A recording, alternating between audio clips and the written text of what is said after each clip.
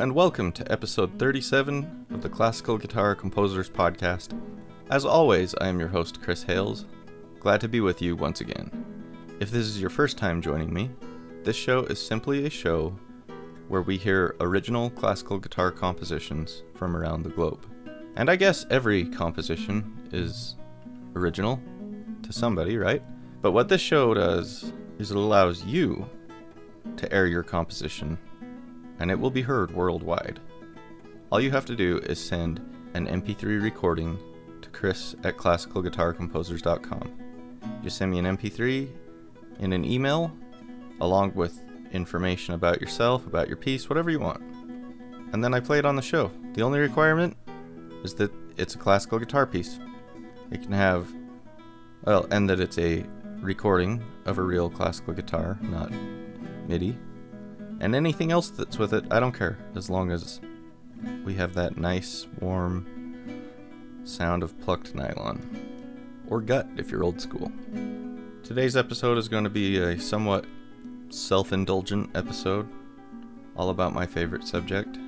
Which reminds me, a great way to support the show is to go to classicalguitarcomposers.com, click on the link that says sheet music, and you can purchase some of my original compositions.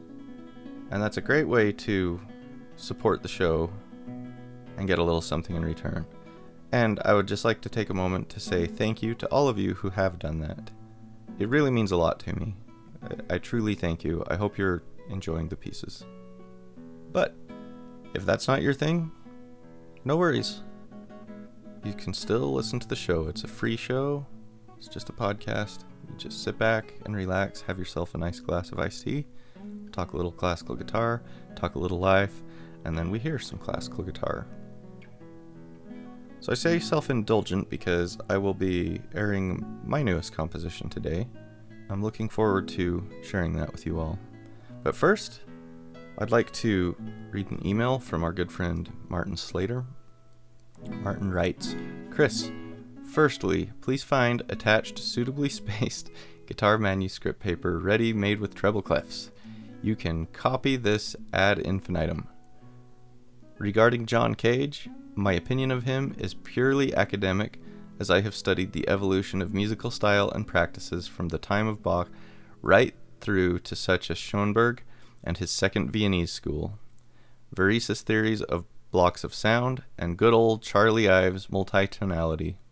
Example, imagine two brass bands playing different melodies in different keys converging on one location. Cacophony rules, okay? Of the four, including Cage, only Ives and Varis have any redeeming features. Here I might be slightly unkind to Alban Berg. Ives does have more cogent moments, and Varis was actually the first to use any kind of electronic device. As for Cage, the fact that his best-known piece has no music at all speaks volumes for the rest of his output. Meanwhile, I have rather occupied doing a casual contract for Royal Mail, attempting to ensure that mail, however badly addressed, gets to the right part of the world. You would not believe that local mail posted in USA and Canada actually ends up over here. Think of a place that has the same name as in England and we might get it. Not sure what it says about the sorting process on your side of the pond, but I did try to put some of them right.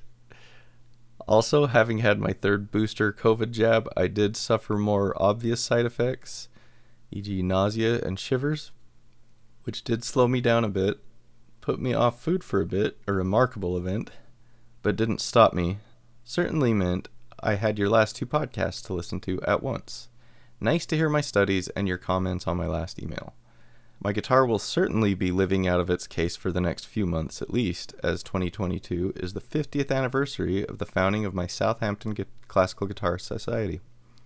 To celebrate this, we will be performing a new ensemble piece called Timescale by the brilliant composer Vincent Lindsay Clarke, who also just happens to be a member of our society. The piece is in 5 movements, 4 ensemble parts, 1 solo, and a bass part.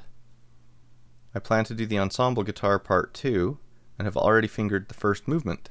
The last 2 movements have not yet been supplied but a complete Sibelius recording has been supplied for us to listen to.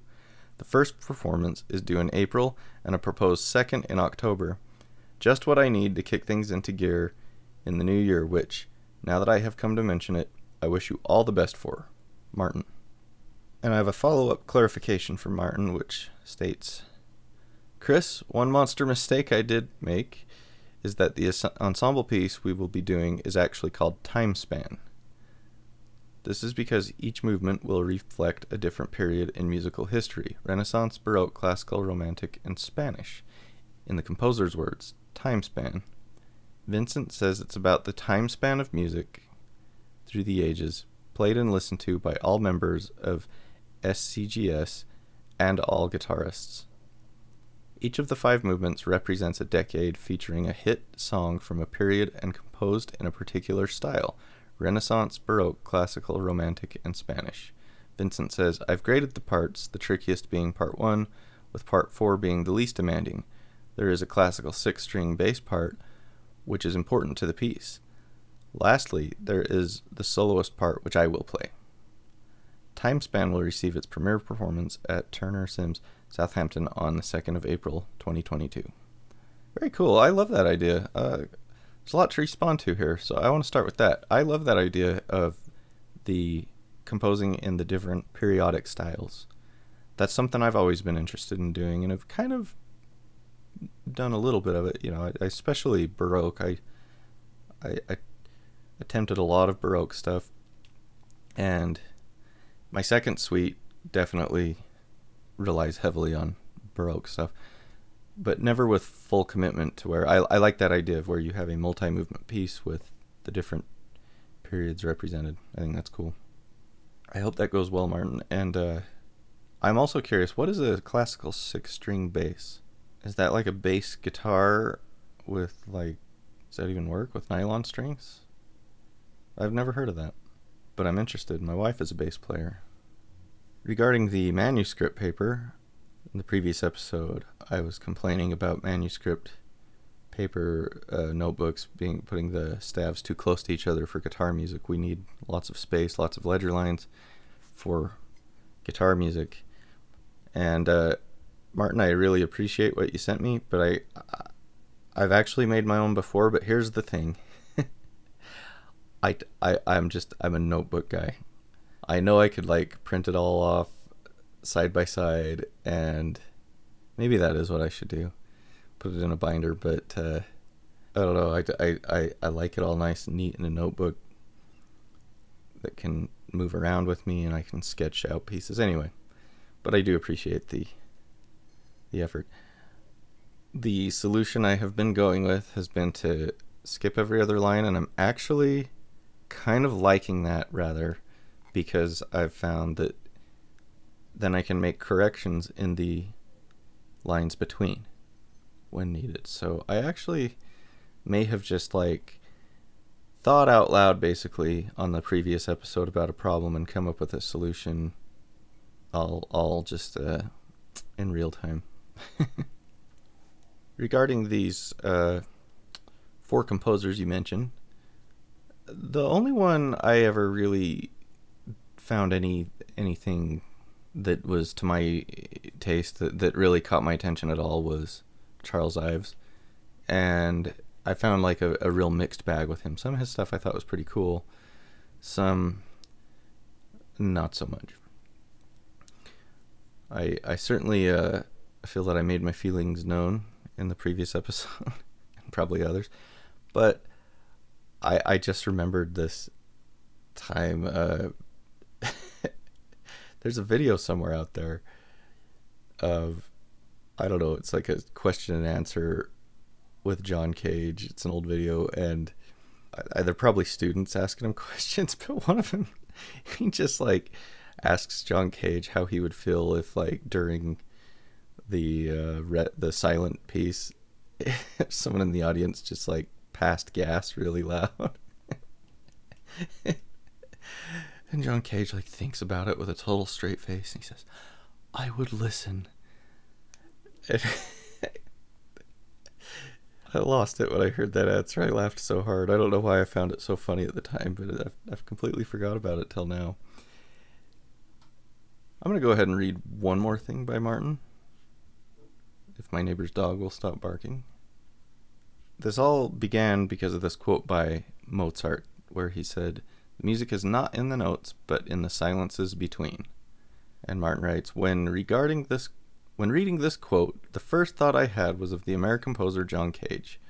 Cage, apart from being a composer, was a music theorist, artist, and philosopher. The work that has particular relevance to this subject is titled 4:33, 4 minutes 33 seconds, which was conceived in 1947 and 48, and first performed, in quotes, in 1952. I say conceived because it contains not one note of music, as we would naturally expect. Indeed, the instructions given in the score is for any of the instruments chosen for the occasion, not to play anything for the time specified. The inspiration for such an idea has likely roots in Zen Buddhism, which Cage has studied in the late 1940s. Silence had played a major role in several of Cage's earlier works, so it seems that the so-called avant-garde 20th century composer had far more in common with Mozart than even he was probably aware of. It is a fact that Mozart himself was finding it increasingly difficult to get his pieces performed in his last years. Could we actually call him the avant-gardist of the 18th century? Could it have been his involvement with Freemasonry that began to lead his thoughts along such revolutionary lines? Or further, had he actually gained knowledge of Zen Buddhism through these associations? These are indeed interesting speculations, although I think Cage went one step further when he began to classify the random sounds both within and without the performance hall as the music itself. I believe Mozart's concept was of genuine silences within a recognizable musical structure, written within the accepted conventions of 18th century music.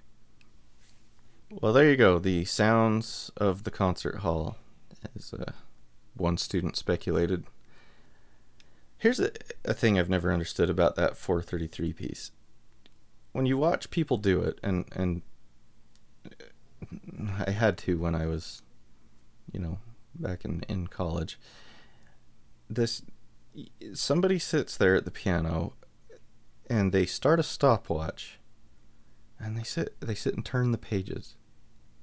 Why are you turning pages?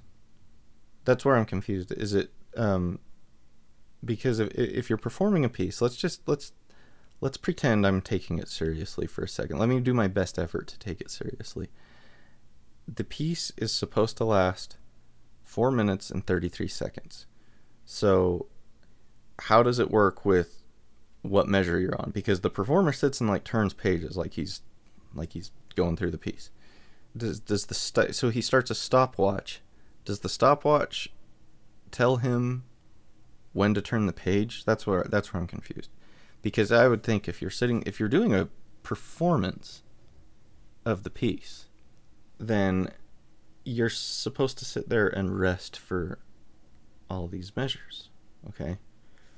Is it at 2 minutes you've now gone through however many measures? I don't understand. Or do you just turn the pages randomly? Because that takes away its credibility to me. If also relying on the stopwatch, that's like performing with a metronome. It's not even a real genuine live performance, is it? If you're sitting there with a stopwatch, it seems to me that you're cheating. You can see videos of this, and it's like some dink sitting at the piano, totally straight-faced, turning pages with a stopwatch, and a bunch of idiots in the audience, sitting there, and then big applause at the end. That is just, yeah. So which is it? Is it because I would think if I'm going to sit there and perform that piece, I have to sit and count, right? I have to try to keep a good tempo. Also, what does the time signatures change throughout? Maybe I'm just referencing one video that I've seen. I'm pretty sure I've only watched this thing once. Maybe they're not all included with page turns, I guess, depending on what edition you're playing, page turns are in different places. If there's any need for a page turn, there would be no real need for a page turn unless you were like changing time signatures throughout. Because if you're not changing time signatures or anything like that, you can just have a multi-measure rest, however many rests it is. It's something I've never understood about it. That's probably all the John Cage will ever need to talk about on this show going forward. No, you have interesting thoughts though, Martin. I think yes, Mozart was genuine with what he said. I would have, like, regarding the effect of rests and pauses in music. I often wonder what a lot of the old great composers would be like in today's world. You know, Mozart would probably be composing film music would be my guess. Commercials, commercial jingles, pop music. It's kind of a sad thought, really. But I imagine he'd go where the money was. I didn't know Mozart was involved in Freemasonry. That's news to me. Interesting. I have a friend who has joined them. It's like big into it now. Well, Martin, I hope you're feeling better after your booster. It sounds unpleasant. I hope you've pulled out of that okay. And that is hilarious about the mail. Sadly, I don't know what it says about our postal service. It doesn't have the best reputation, honestly. The old Pony Express has a lot more respect than our current postal service. Well, thank you, Martin. I appreciate the email. It's always good to hear from you. And if you would like to email the show for any reason at all, want to respond to anything I've said, you don't have to email with a piece. You can just email commentary on the show. Just chris@classicalguitarcomposers.com. You talking about that COVID booster jab, Martin, reminds me about... I have bought some concert tickets. Concerts are pretty scarce outing for me these days because, I don't know, I just got to a point where I wasn't enjoying them as much. I used to go to so many concerts, and anyway, I would tend to go to, I always liked smaller shows, and, you know, I would like to go to, like, concerts at smaller venues and, you know, more reasonably priced shows and stuff, and still enjoy those to a certain point, but I don't know, just at some point, like, I realized, like, when I would go to a concert, like, I was, like, ready to go home. But and then I would always pass on the bigger, like, the big venue shows because they're so expensive.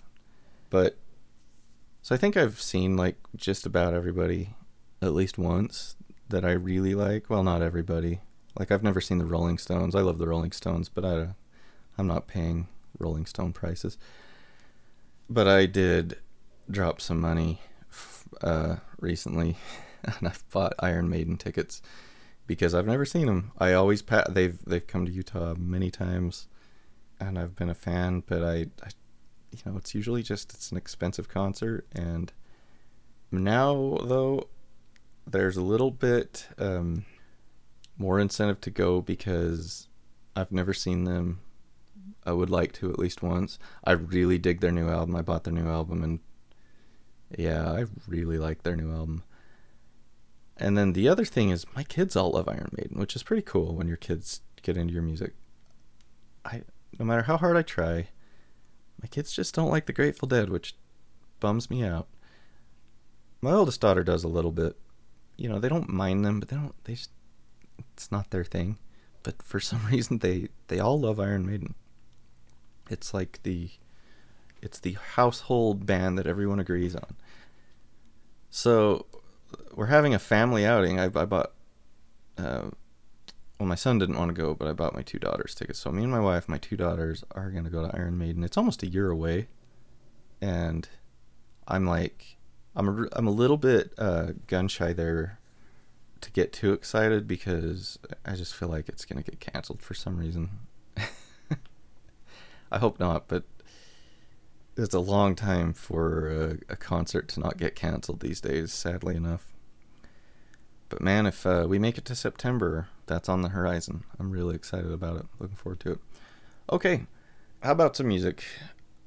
Submissions are slow at the moment, so it gives me a chance to show my brand new piece, and I'm excited about it. I've been talking about it for probably the last, I don't know how many months, but it always feels good to finish a piece and cap it off with a nice recording.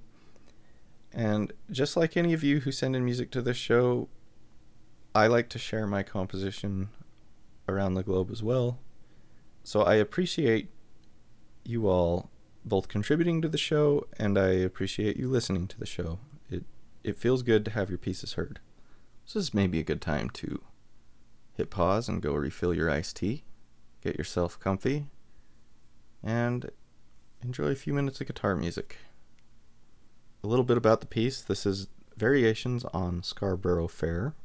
A while back I talked about how I struggle with the theme and variations form. It feels like it should be easy to me, and for whatever reason it's not. But I was able to kind of overcome my own complications with it and come up with something that I feel is pretty good. It's probably not my favorite thing I've ever composed, but it is something I'm proud of and looking forward to sharing it with you. I did find out during the process of composing this piece that the Scarborough Fair melody that I think most of us probably know isn't the original melody. And so then I was worried that was I working on something that wasn't traditional music, because that's what I knew it as. My daughter learned it like in piano forever ago, and it was listed as traditional in her book. I was worried that I was like, did Simon and Garfunkel write this melody? Because I didn't want to. I didn't want to write a theme and variations on like a Simon and Garfunkel tune. Nothing against them, just, I wanted to stay within public domain, but doing some Wikipedia research, which take that for what it's worth, but I think I believe what I read was they credited themselves with it on the album, but didn't write it. They were shown by this other guy who was a collector of folk music, I believe, and he showed them the melody and was not happy that they did not list it as traditional, if I'm remembering right. It was a whole thing. Anyway, this melody is, both the melody and the song really have been used quite a bit. Like Bob Dylan's Girl from the North Country is very derivative of this song. I both like the song and the tune. It's just, I always felt like it would make a good basis for a theme and variations. So that's what this is, Variations on Scarborough Fair. I hope you enjoy.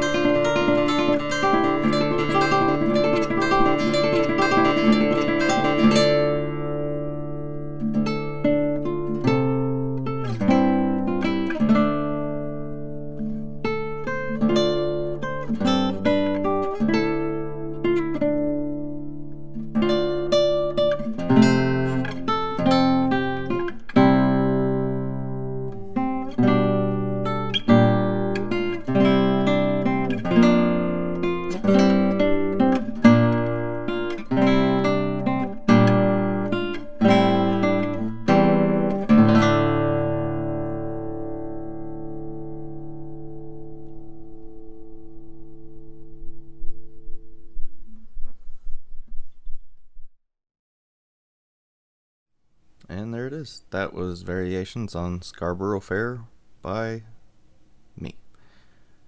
Thank you for listening. There's one thing about that I wanted to say. So I got these new microphones. That's the first real recording I've done with them. I tried doing a podcast with them, which was a bad idea. They did not really make for good vocal mics, especially with the setup I have. I did not really set them up correctly for vocals. But anyway, I loved them for guitar, so I now have a new I had been recording in mono just using this same mic, which is great. It's funny because it always sounded fine to me, my older recordings, but when I set them side by side with that one, I'm like, oh wow, these are much better. Anyway, it's nice to be recording in stereo now, and I really like the way the sound turned out on that recording for a, I don't have a studio. I work at a recording studio, but honestly, it's just easier to record at home. It really is. So, that's just recorded in my basement. Nothing special about the room at all. I really need to do some treatment in here, because there's definitely things I could do to make it better, but, it's not as high on the priority list as other household needs. But anyway, these, I recorded that with a matched pair of Lewitt LCT 40s. Pretty inexpensive pair of condenser microphones. I believe it was less than $150, which is nothing to scoff at. I mean, that's plenty of money, but in the world of microphones, relatively cheap, but I think good quality. I really like these a lot. For the price of a Nosebleed Iron Maiden ticket, for less than 2 Nosebleed Iron Maiden tickets, you could get this matched pair of microphones. So, something I'm excited about. It makes me want to do more compositions, to do more recording. Okay, everybody, that'll be it for today. Thank you for listening, and I will see you next time. Until then, keep on plucking.